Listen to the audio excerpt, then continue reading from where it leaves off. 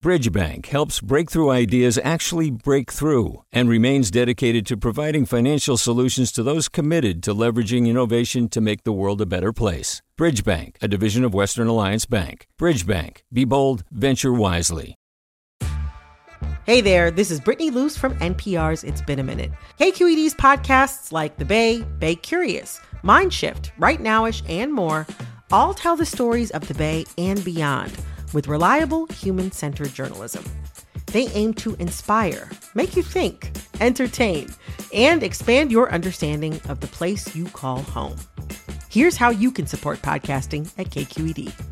Showing your support is easy, and you can join Brittany in supporting KQED Podcast too at donate.kqed.org/podcast. That's donate.kqed.org/podcast. From KQED.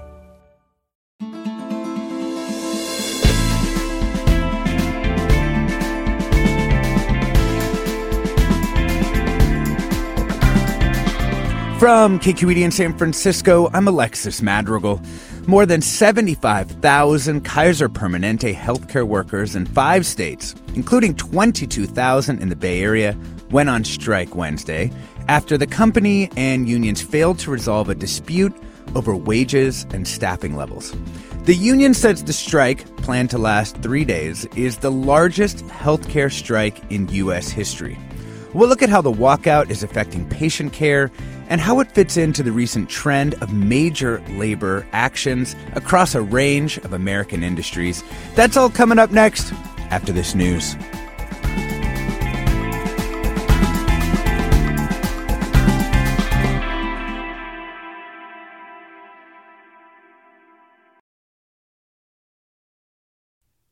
Welcome to Forum. I'm Alexis Madrigal. It was a, quote, hot labor summer in California, according to the people who make the memes and even the New York Times. But with tens of thousands of Kaiser employees on strike this week, the organizing heat has clearly extended fully into the fall. This morning, we take an hour to bring you the latest from the picket lines and the context you need to understand what this massive healthcare labor dispute is really about. Joined first by KQED reporter Farida Jovala Romero. Welcome to the show. Hi, Alexis. Good morning. So, Farida, you were out on the picket lines yesterday and you picked up some audio. Let's hear from a few Kaiser employees here. We have employees sleeping in their cars because they cannot afford the cost of living. And we need a raise. We know the patients, So we are vested in wanting to improve services and do great work. For staffing and fair wages, because we are overworked and underpaid. That was receptionist Drenda Sims, radiologic technologist Tamika Harris, and operating room worker Grover Woods. Frida, did those cuts capture what you really heard on the picket lines? Yeah, really. I mean, the main issues that have driven tens of thousands of healthcare workers at Kaiser out of clinics and hospitals and onto the streets to the picket line is really wages. They're seeking wage increases. Mm-hmm. And then they want Kaiser to invest a lot more resources into what the workers say is an understaffing crisis that is hurting patient care, delaying patient care, and making the workers' jobs a lot more stressful, with a lot of having to work extra hours, or a lot of workers said they feel like they're juggling several jobs at the same time. And all of the people I spoke with said they're out there because they believe that Kaiser has the resources to tackle all these issues and really improve things. And so they wanted the company executives or the nonprofit organizations executives to really listen to them and, come to an agreement. Now, are the wages and the staffing issues tied together? Because the idea is if they raise wages, it's easier to hire people. Is that how they're tying it together? Yes, absolutely. I mean, that they have one of their main proposals from the beginning, and we're talking about the strike coming after months of negotiations between the coalition of Kaiser Permanente unions, which has several unions in there, including the SEIU, United Healthcare Workers West, and the Kaiser bargaining team, has been a minimum wage proposal. The latest on that from Kaiser is that now they're offering minimum wages of $23 an hour throughout California and $21 an hour in other markets, because, this is an organization that operates in several states in the U.S.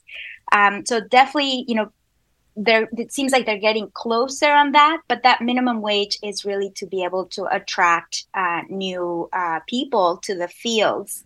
And then the other big issue, of course, is wage increases. And it seems like both camps have been getting a little closer on that. They're bridging this huge divide that was first at the bargaining table, and the latest we've heard from Kaiser is they're offering 12 to 16% increases over the 4 years of the contract that they're now trying to, negotiate, come to an agreement.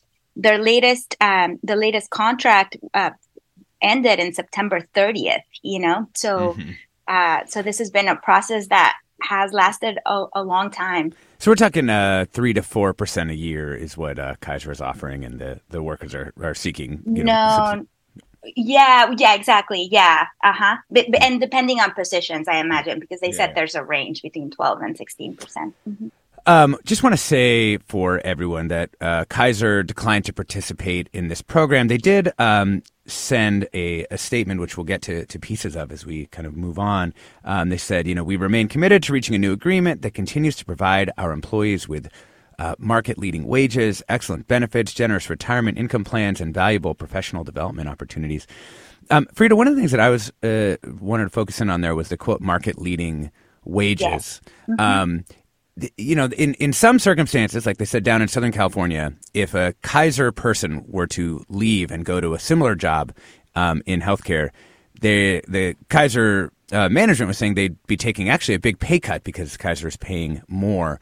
How much do we know about the sort of, is that true? And what do the unions say in response? Yes, so that's a statement that Kaiser has been making throughout, the negotiations, and definitely since the threat of the strike started some weeks ago. That's something that's a really good question, how it compares. I was actually asking, academics and professors who study this about it. And it seems like what I've heard is that Kaiser was known for better wages in the industry. The organization definitely says, that they offer competitive wages in every market that they operate, that they're leaders actually on that.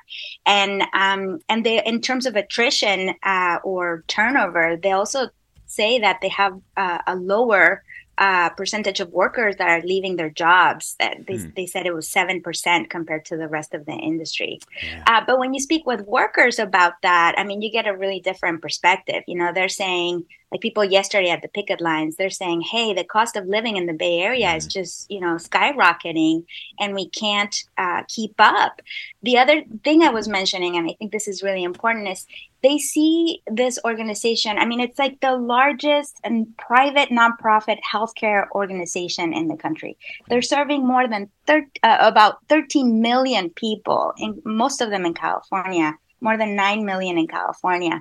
I looked at their financial statements, because the union is making statements about how much money the company's making, how much their CEO is making. And Kaiser did have a rough financial year last year with losses.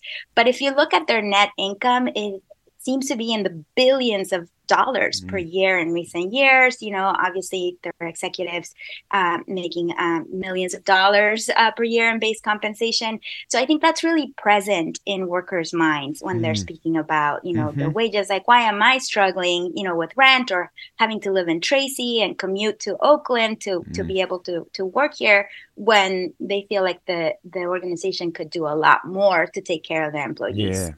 So what's the exact group of workers that are out on strike? Because it's not all the Kaiser workers, right? It's a specific subset.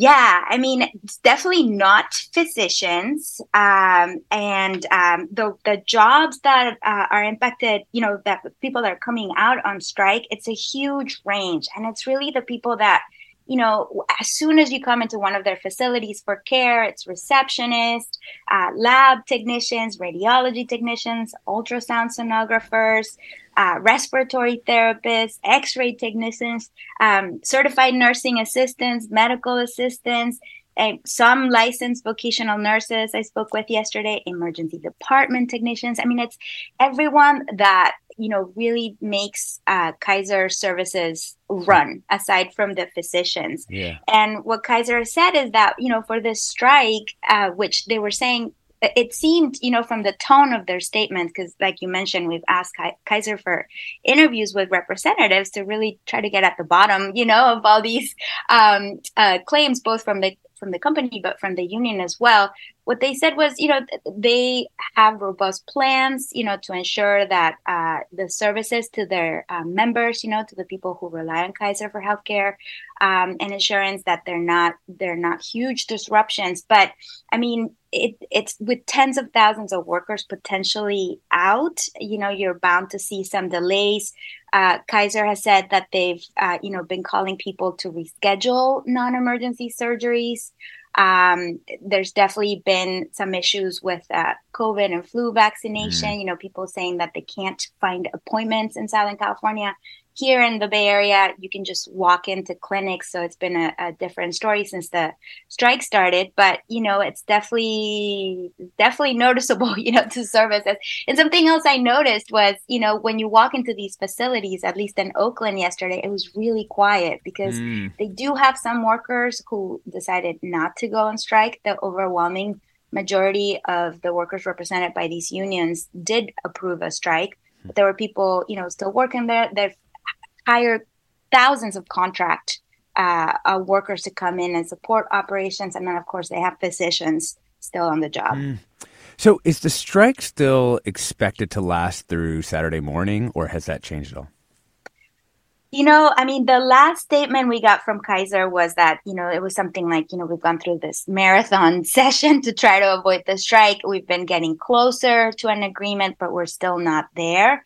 So it's, up in the air right now what's going to happen. I think at the moment they, at least as of like yesterday afternoon when they sent their last statement, it seemed like they weren't they weren't at the bargaining table anymore. So they have to reconvene and then try to tackle these last, issues on things like the minimum wage for workers and wage increases and initiatives from Kaiser to retain more employees and attract more people to the field as well.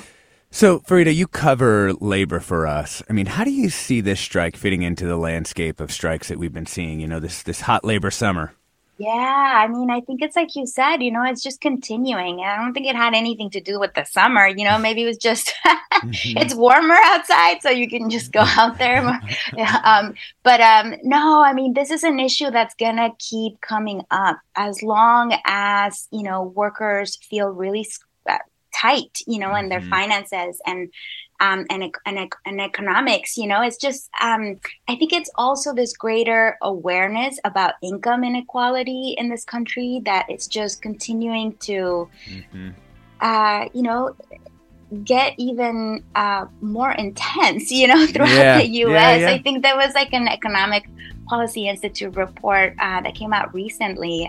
They were looking at the CEO pay on average. It was like it's hundreds of times more than what an average worker makes. So I think people are looking at this and they're deciding that also because there's such a shortage of workers in industry like healthcare that they have more they got some leverage. To ask for what they think they deserve. Yeah. We're talking about the Kaiser healthcare worker strike with Farida Jobala Romero. We'll be back with more.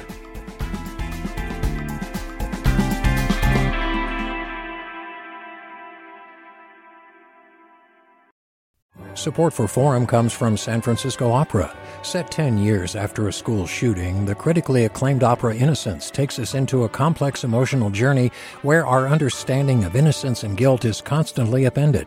Kaya Sariaho's ethereal score collapses the past into the present as a community of survivors grapple with how to move forward. Don't miss the highly anticipated American premiere of Innocence, June 1st through 21st. Learn more at sfopera.com.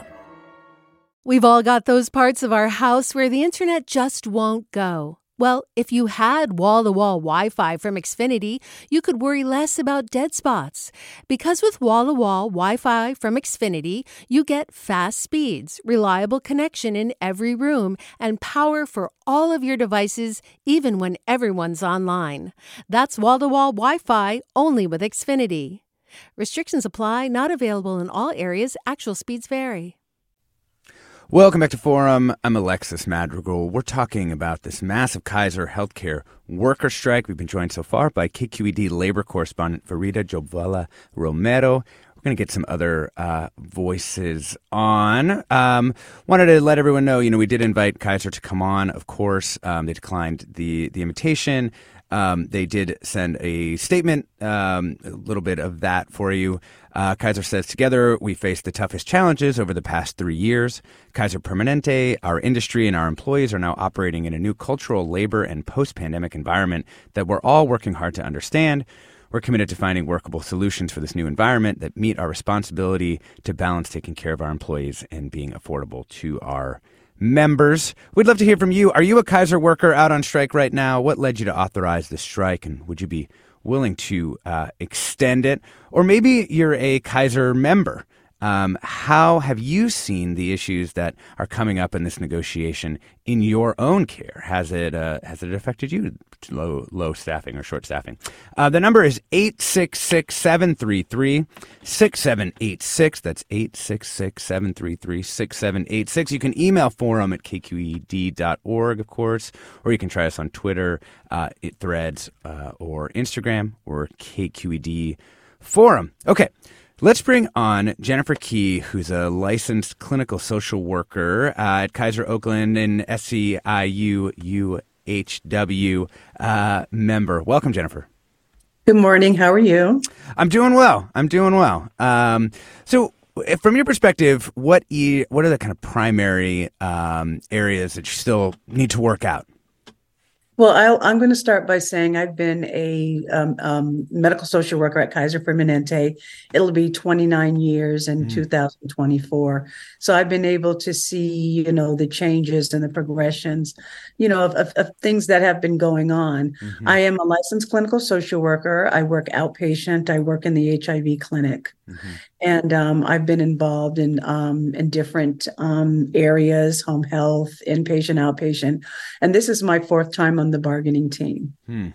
So, yeah. So is this bargaining different from your previous times on the team?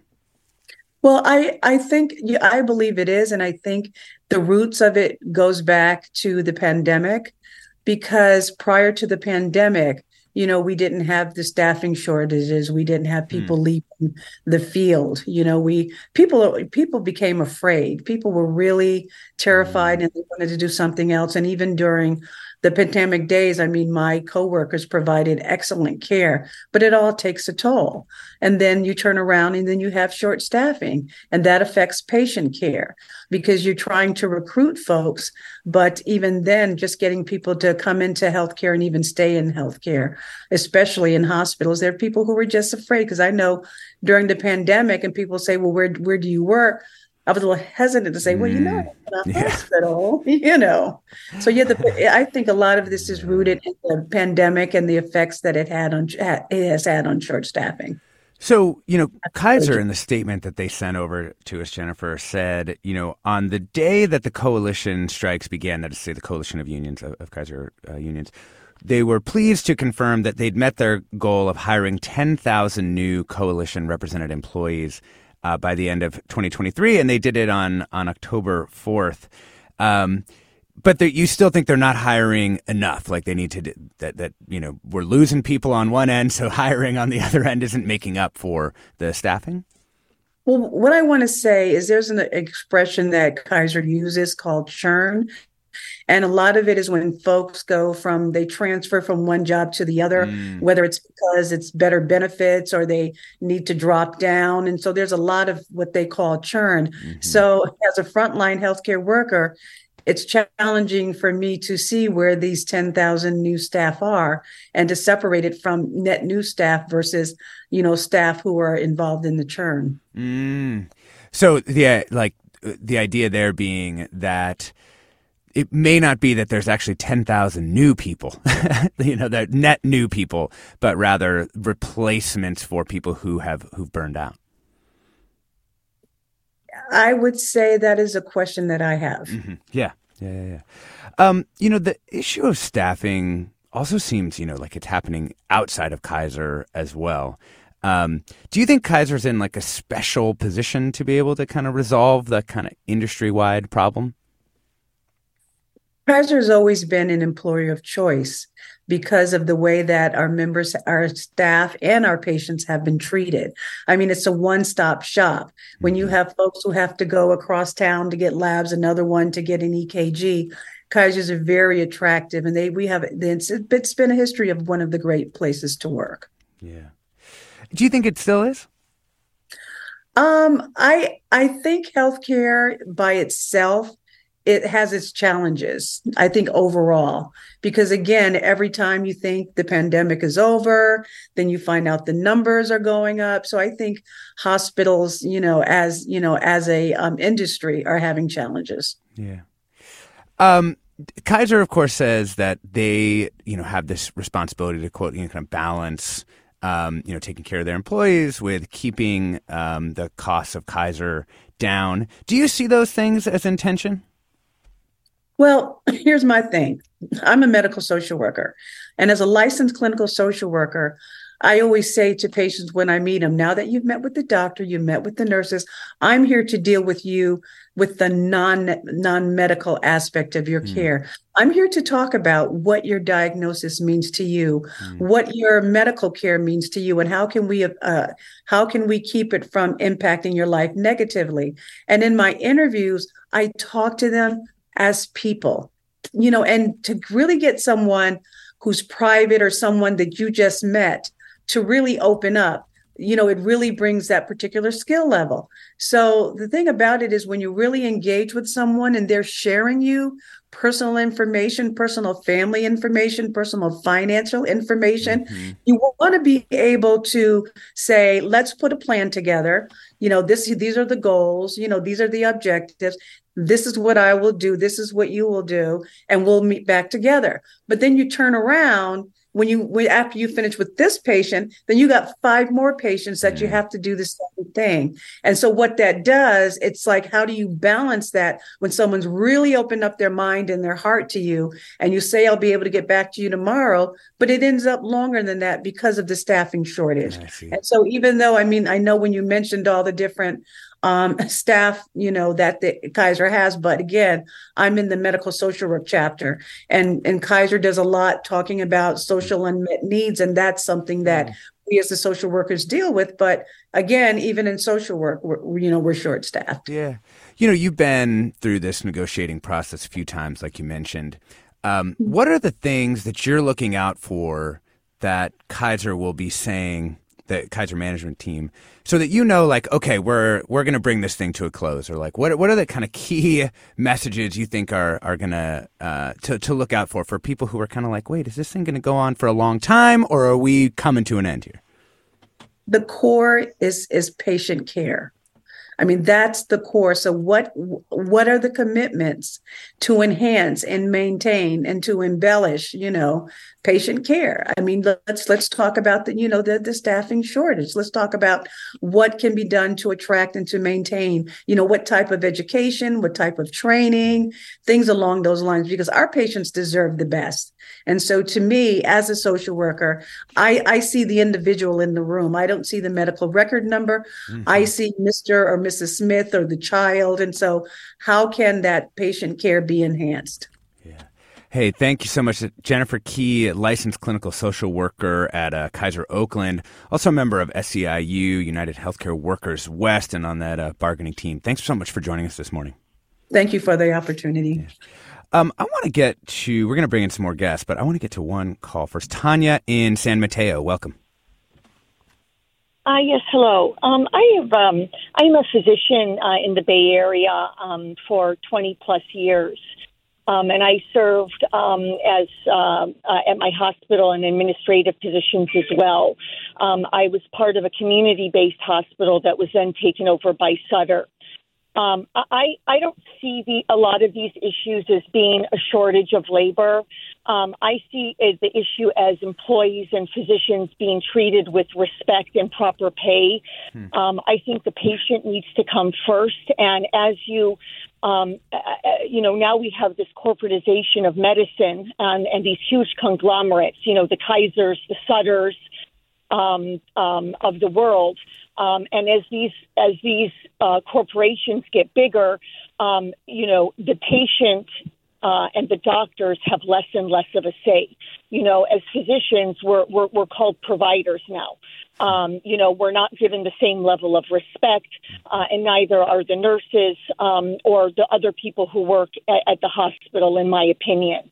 I think that's the main issue. I think if you speak to a lot of people in healthcare, they'll tell you that the spirit of the healthcare provider, whether it's the all-important respiratory therapist or nurse or doctor, I think that they feel that their spirits have been broken, and it makes it much harder to come to the job and give all you give, because when you're in healthcare, there's really no profession where you come to the job and you really just, all the people who come to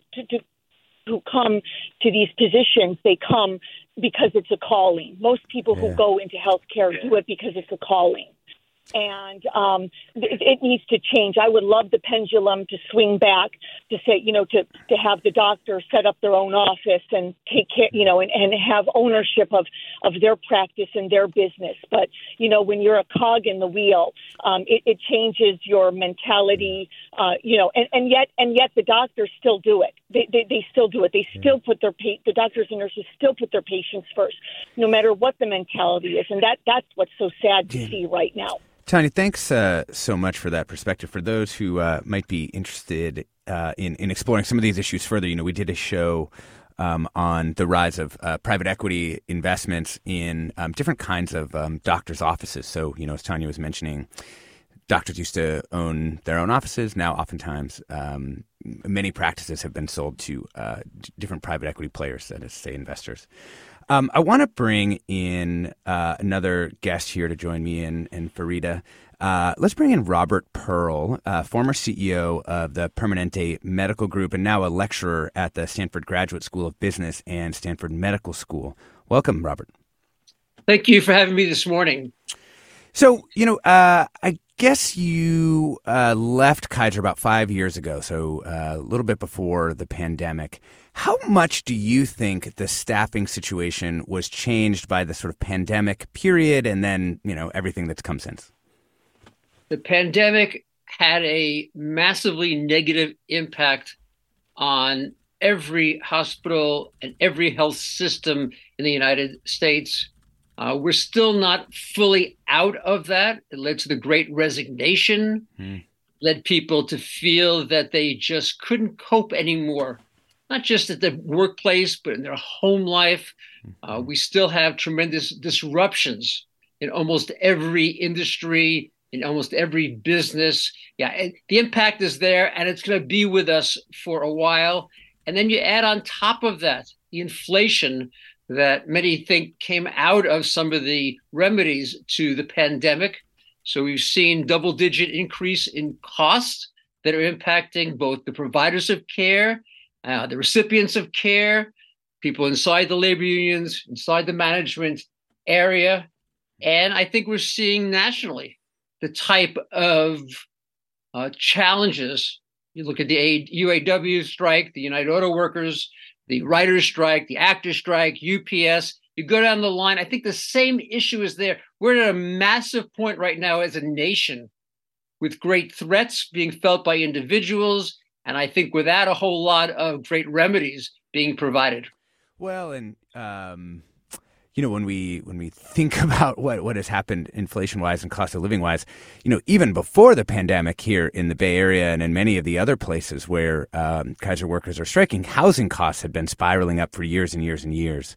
And it feels like the more recent inflation is kind of like the straw that broke the camel's back. And add on top of that the cost of gasoline, because people have to commute. If the housing prices go up, they live farther away. The cost of getting to work go up. Now, these are very real issues. The cost of food at local supermarkets. I mean, go down the list of places that are there. These are very real factors. And simultaneously, I think that as those dollars rise, then it's paid for by someone else, often a patient, a payer, meaning a small business. Someone has to bear the brunt of it all. No, I think we're at the verge, from an historical perspective, of what is called the wage price spiral, where one piece accelerates the next. It's not that anyone's wrong. It's just that getting all the pieces inside the box are just difficult to accomplish. And so you're absolutely right. I think people are just finding it harder to live right now, and they're demanding not small increases, they're demanding large increases. And I'll say that it's not justified from one perspective, but on the other hand, as you look at the consequences, there's an offsetting negative impact, and trying to bring these pieces together. I'm a big believer in the Kaiser Permanente model and the union management partnership. And I think it works best when both sides of the organization can come together and find innovative ways to make care both higher in quality, but also more efficient and lower in cost. And that is my hope for how we will get out of the challenges, the pressures that are being exerted on all sides today. Quick one for you here. What about the staffing number that Kaiser released when they said, we've brought in 10,000 new people who are part of the coalition of unions here in basically what ends up being 9 months. To your mind, as someone who ran that organization, is that a lot or a little, given that we know people are churning out the bottom and leaving the field? Well, you're exactly right. The real question is what's happening with the net. And as you said, I stepped down as CEO in Kaiser Permanente 6 years ago, and I don't have the current data that exists. If it's 10,000 truly new staff, that would be massive. If it's 10,000 new staff and 9,000 left, and it's only 1,000, that would be small. Right. Yes, that's right. I have the information we need. Yeah. So here are two comments which I'm going to put to you together. Greg writes, Kaiser is a nonprofit organization. It does not have profits as a matter of state law, so the organization is legally required to plow revenues back into patient service. So what exactly pot of money are the demanded wage and staffing increases going to come from? Robert writes, can you discuss the advantages that Kaiser gains from claiming the legalized fiction of nonprofit status? They appear to conduct business like every other healthcare corporation, intent on squeezing every dime of profit possible at the expense of their employees and patients. What qualifies Kaiser for this designation? And I guess the way I would put this is, does this labor dispute indicate a crack in the Kaiser model, however you might see its nonprofit status? Or do you think that the model fundamentally is sound? In response to the first question, the money comes out of the patient premiums, the dollars that are paid on an annual basis by every Kaiser member, either by him or herself or by their employer. Sometimes by the federal government through Medicare, but it's paid by someone providing dollars to the Kaiser health plan.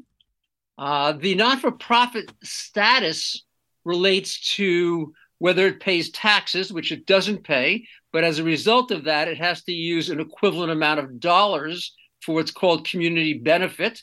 This could be providing care to the uninsured. This could be providing care to people on Medicaid who otherwise couldn't get the full set of services that are needed.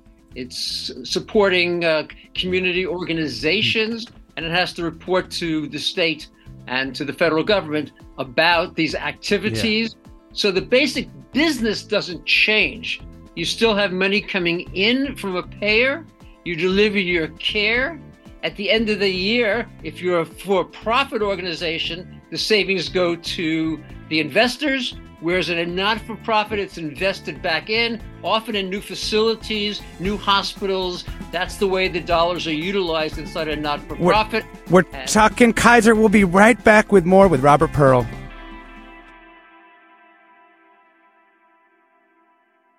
Support for Forum comes from San Francisco Opera. Set 10 years after a school shooting, the critically acclaimed opera Innocence takes us into a complex emotional journey where our understanding of innocence and guilt is constantly upended. Kaya Sariaho's ethereal score collapses the past into the present as a community of survivors grapple with how to move forward. Don't miss the highly anticipated American premiere of Innocence, June 1st through 21st. Learn more at sfopera.com. We've all got those parts of our house where the internet just won't go. Well, if you had wall-to-wall Wi-Fi from Xfinity, you could worry less about dead spots. Because with wall-to-wall Wi-Fi from Xfinity, you get fast speeds, reliable connection in every room, and power for all of your devices, even when everyone's online. That's wall-to-wall Wi-Fi only with Xfinity. Restrictions apply, not available in all areas. Actual speeds vary. Welcome back to Forum. I'm Alexis Madrigal. We're talking about the Kaiser healthcare worker strike. It's 75,000 people nationwide, 22,000 workers here in the Bay Area alone. And we've been joined this morning by Farida Jobvala Romero, who's a labor correspondent here at KQED. Earlier, we were joined by Jennifer Key, who's a licensed clinical social worker at Kaiser and on the bargaining team for the unions.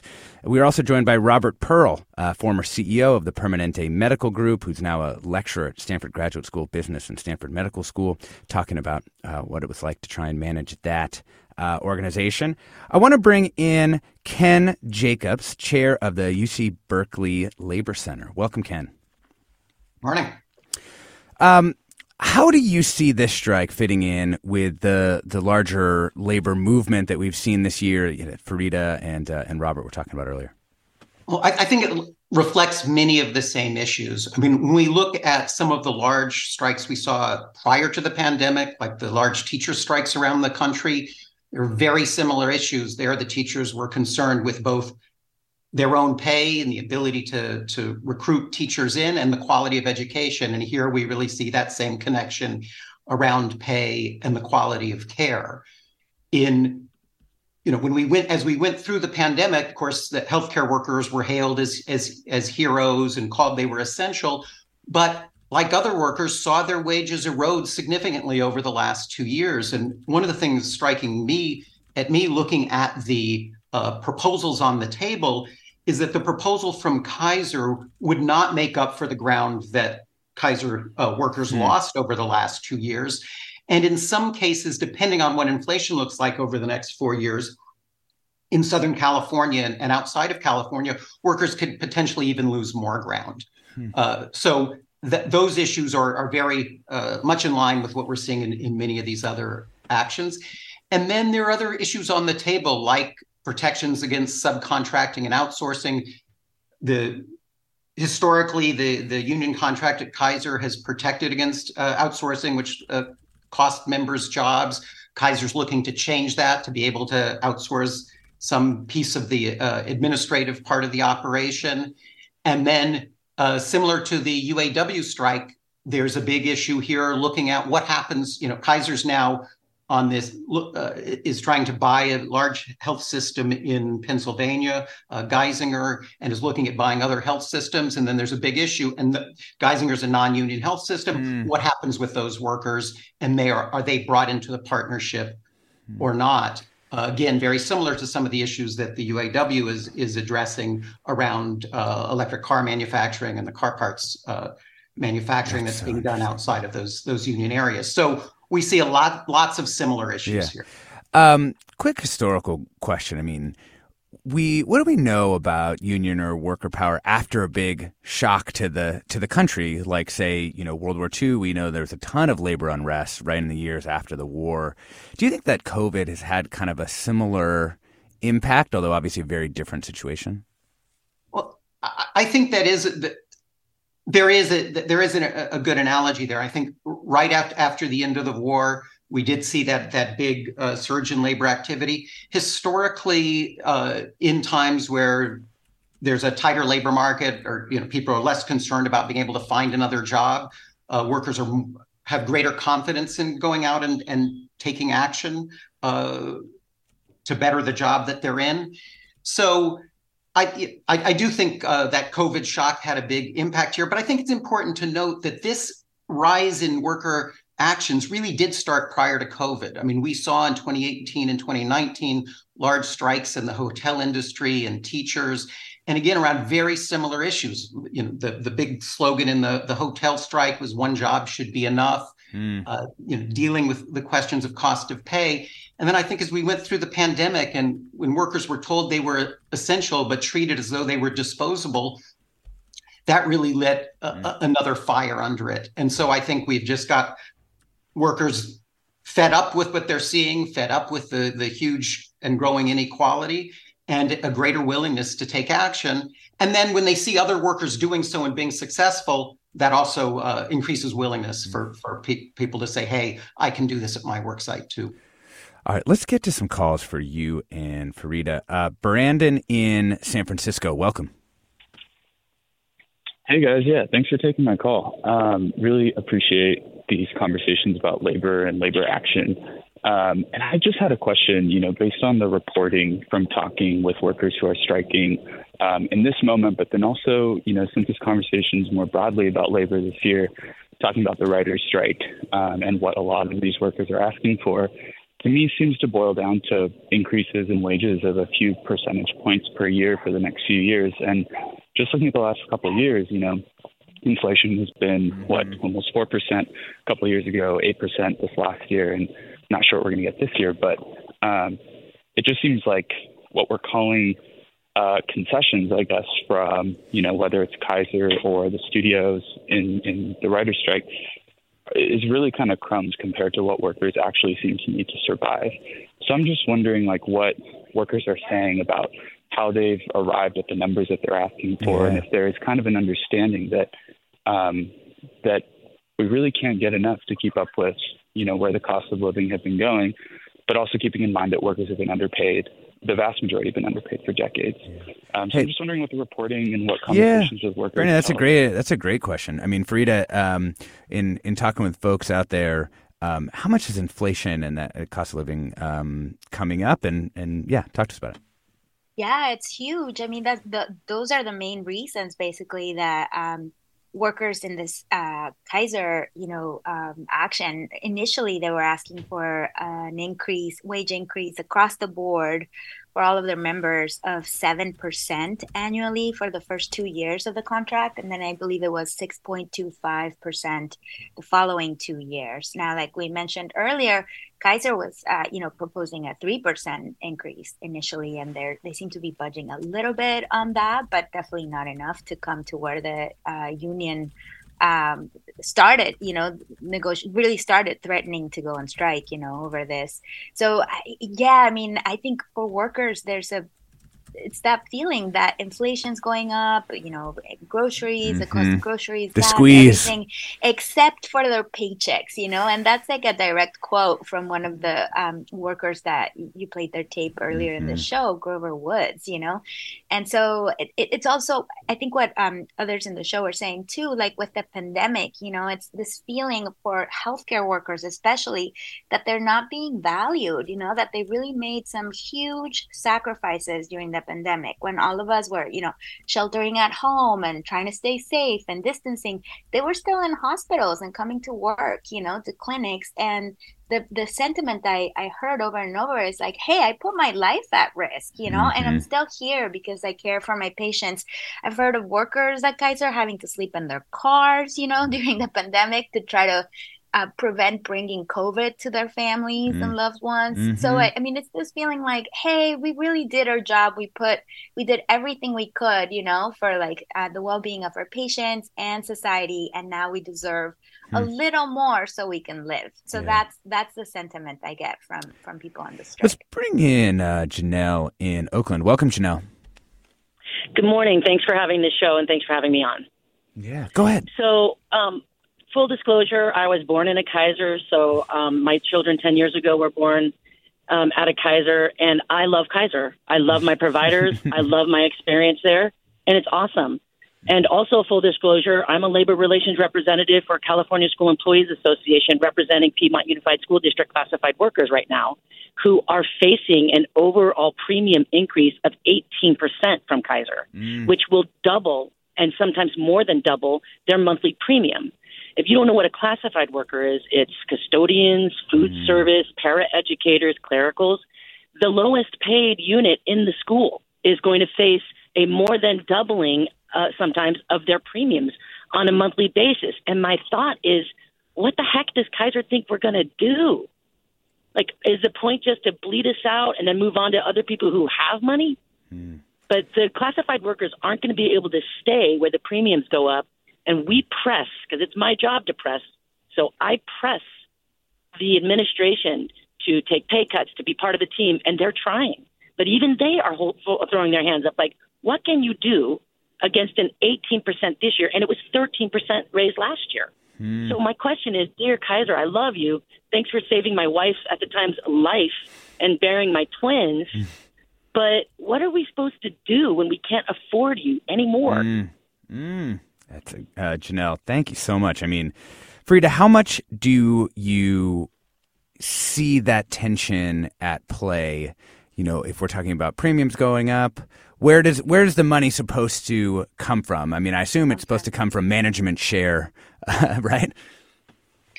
Yeah, I mean, I think from the workers' perspective, they feel like Kaiser should be different than other, for-profit, full-on for-profit corporations in the country, because they are a nonprofit and they have a bigger responsibility to provide that, community service, like Robert Pearl was saying.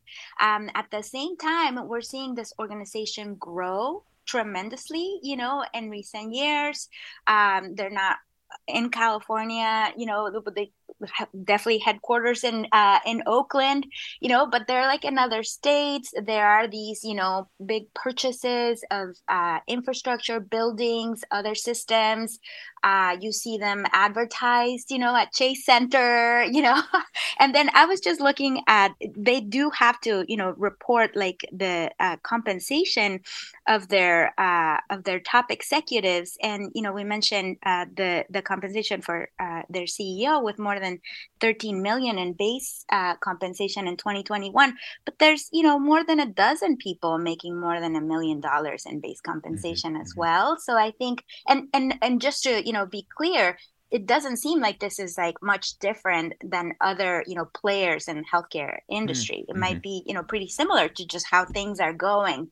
But I think from the people who are striking, it's the sense that they can find the money because they are making investments. They are, trying to grow still, Kaiser. And so I'm, of course, not privy to all the financials, of how Kaiser works. But there's this sense like, hey, things seem to be doing fine. It seems like the company is doing fine.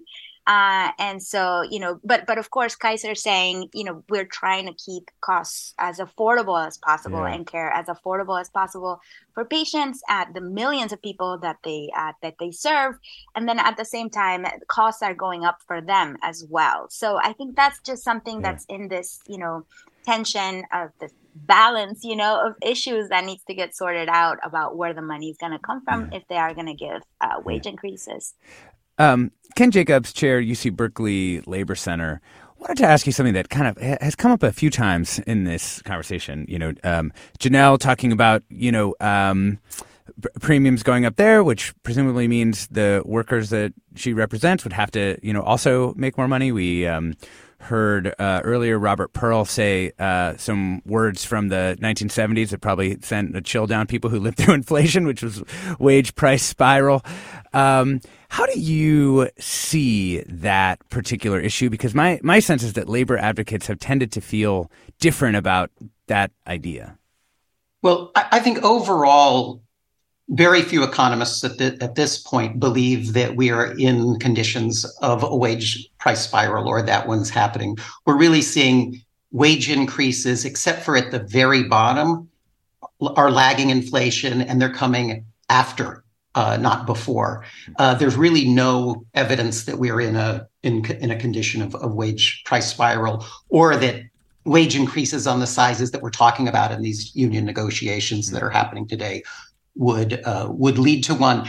I also think it's important to note when we talk about where the money would come from is that Kaiser does make decisions over how to allocate funds. As Farida was talking about, they have been doing significant investing in looking at purchasing other health systems. And it's also worth noting that while Kaiser itself is nonprofit, the Permanente group is for-profit. And so one of the things the union's been demanding is greater transparency from the Permanente group to understand what's happening financially. Talk to me about the difference between those two things. So the Kaiser is the health plan that we're all members of, and I'm a member. Yeah, the Permanente group is the organization of doctors who they contract with to carry out their part of the medical care. Got it. And so, one could see how there could be some accounting. I want to say something softer than shenanigans, but shenanigans is what's coming out in working between those two groups would be the assumption. Well, the important thing here is to have transparency to know what is happening there and to be able to make a better assessment. So, the union's at a disadvantage here in terms of trying to project forward, what's reasonable to ask for when they just don't have when they don't have that information. But it is clear, as mentioned earlier, the proposal that Kaiser has on the table would leave workers well behind where they were 2 years ago in terms of real wages. Yeah. And may I add something? Sure. Alexis? Yeah, I feel like what Professor Jacobs is bringing up is important to this strike because for a long time, the union has been saying that Kaiser has not been bargaining in good faith because they haven't been providing this information, the data that would allow them to see exactly how much these wage increases could be, that would inform the bargaining for the union for sure. And that's been one of the issues. Of course, Kaiser has been saying throughout that they are bargaining in good faith, but I think that's an important point that we don't know the full financial picture, I guess. We got some calls who are going to get stranded on the line as we come to the end here. Just want to note, Helen and San Carlos wanted to say that, providing good health care is incompatible with the profit motive, which, has been a topic of discussion in the U.S. and in other countries for a long time. Another listener writes in to say, Kaiser services are not okay right now. They don't have a robust plan. Half the pharmacies are closed. I would have to go to Mission Bay to get lab work. I can't get psychiatry to call me back and might end up running out of my ADHD meds as a result. There are things for which delays are unacceptable, and Kaiser does not seem to be taking these seriously. I feel lost and helpless, and I've watched the staffing situation get worse and worse and start to affect the quality of care since 2014. Another listener writes in to say, I'm a longtime member of Kaiser, and the only thing that makes me feel a little bit better about Kaiser is the knowledge that healthcare throughout America is totally broken, and that over the past 10 years, their coverage has gone down the hole. So we've got some people, who love their Kaiser healthcare. We've also got some people who've really struggled with getting adequate care. Farida, real quick, what are you looking for here over the next couple of days to figure out, where this dispute's headed? Yeah, well, we're going to be paying attention to see what agreement, comes out of all of this and what the terms are, for workers and for the company. But I think, they're one of the biggest employers in the Bay Area for sure, Kaiser. And so it's definitely, a company that we need to keep paying attention to. For sure. We've been talking about the massive Kaiser healthcare worker strike with Farida Jovallo Romero, labor correspondent at KQED. Thank you so much. Thank you, Alexis. Thanks for having me. We've also been joined by Ken Jacobs, chair of UC Berkeley's Labor Center. Thank you so much, Ken. Thank you. And earlier we were joined by Jennifer Key, a licensed clinical social worker at Kaiser Oakland, and Robert Pearl, the former CEO of the Permanente Group and now lecturer at Stanford Graduate School of Business and Stanford Medical School. I'm Alexis Madrigal. Of course, stay tuned to KQED for more coverage of the Kaiser strike. And also in the next hour, Mina Kim with another Hour Forum.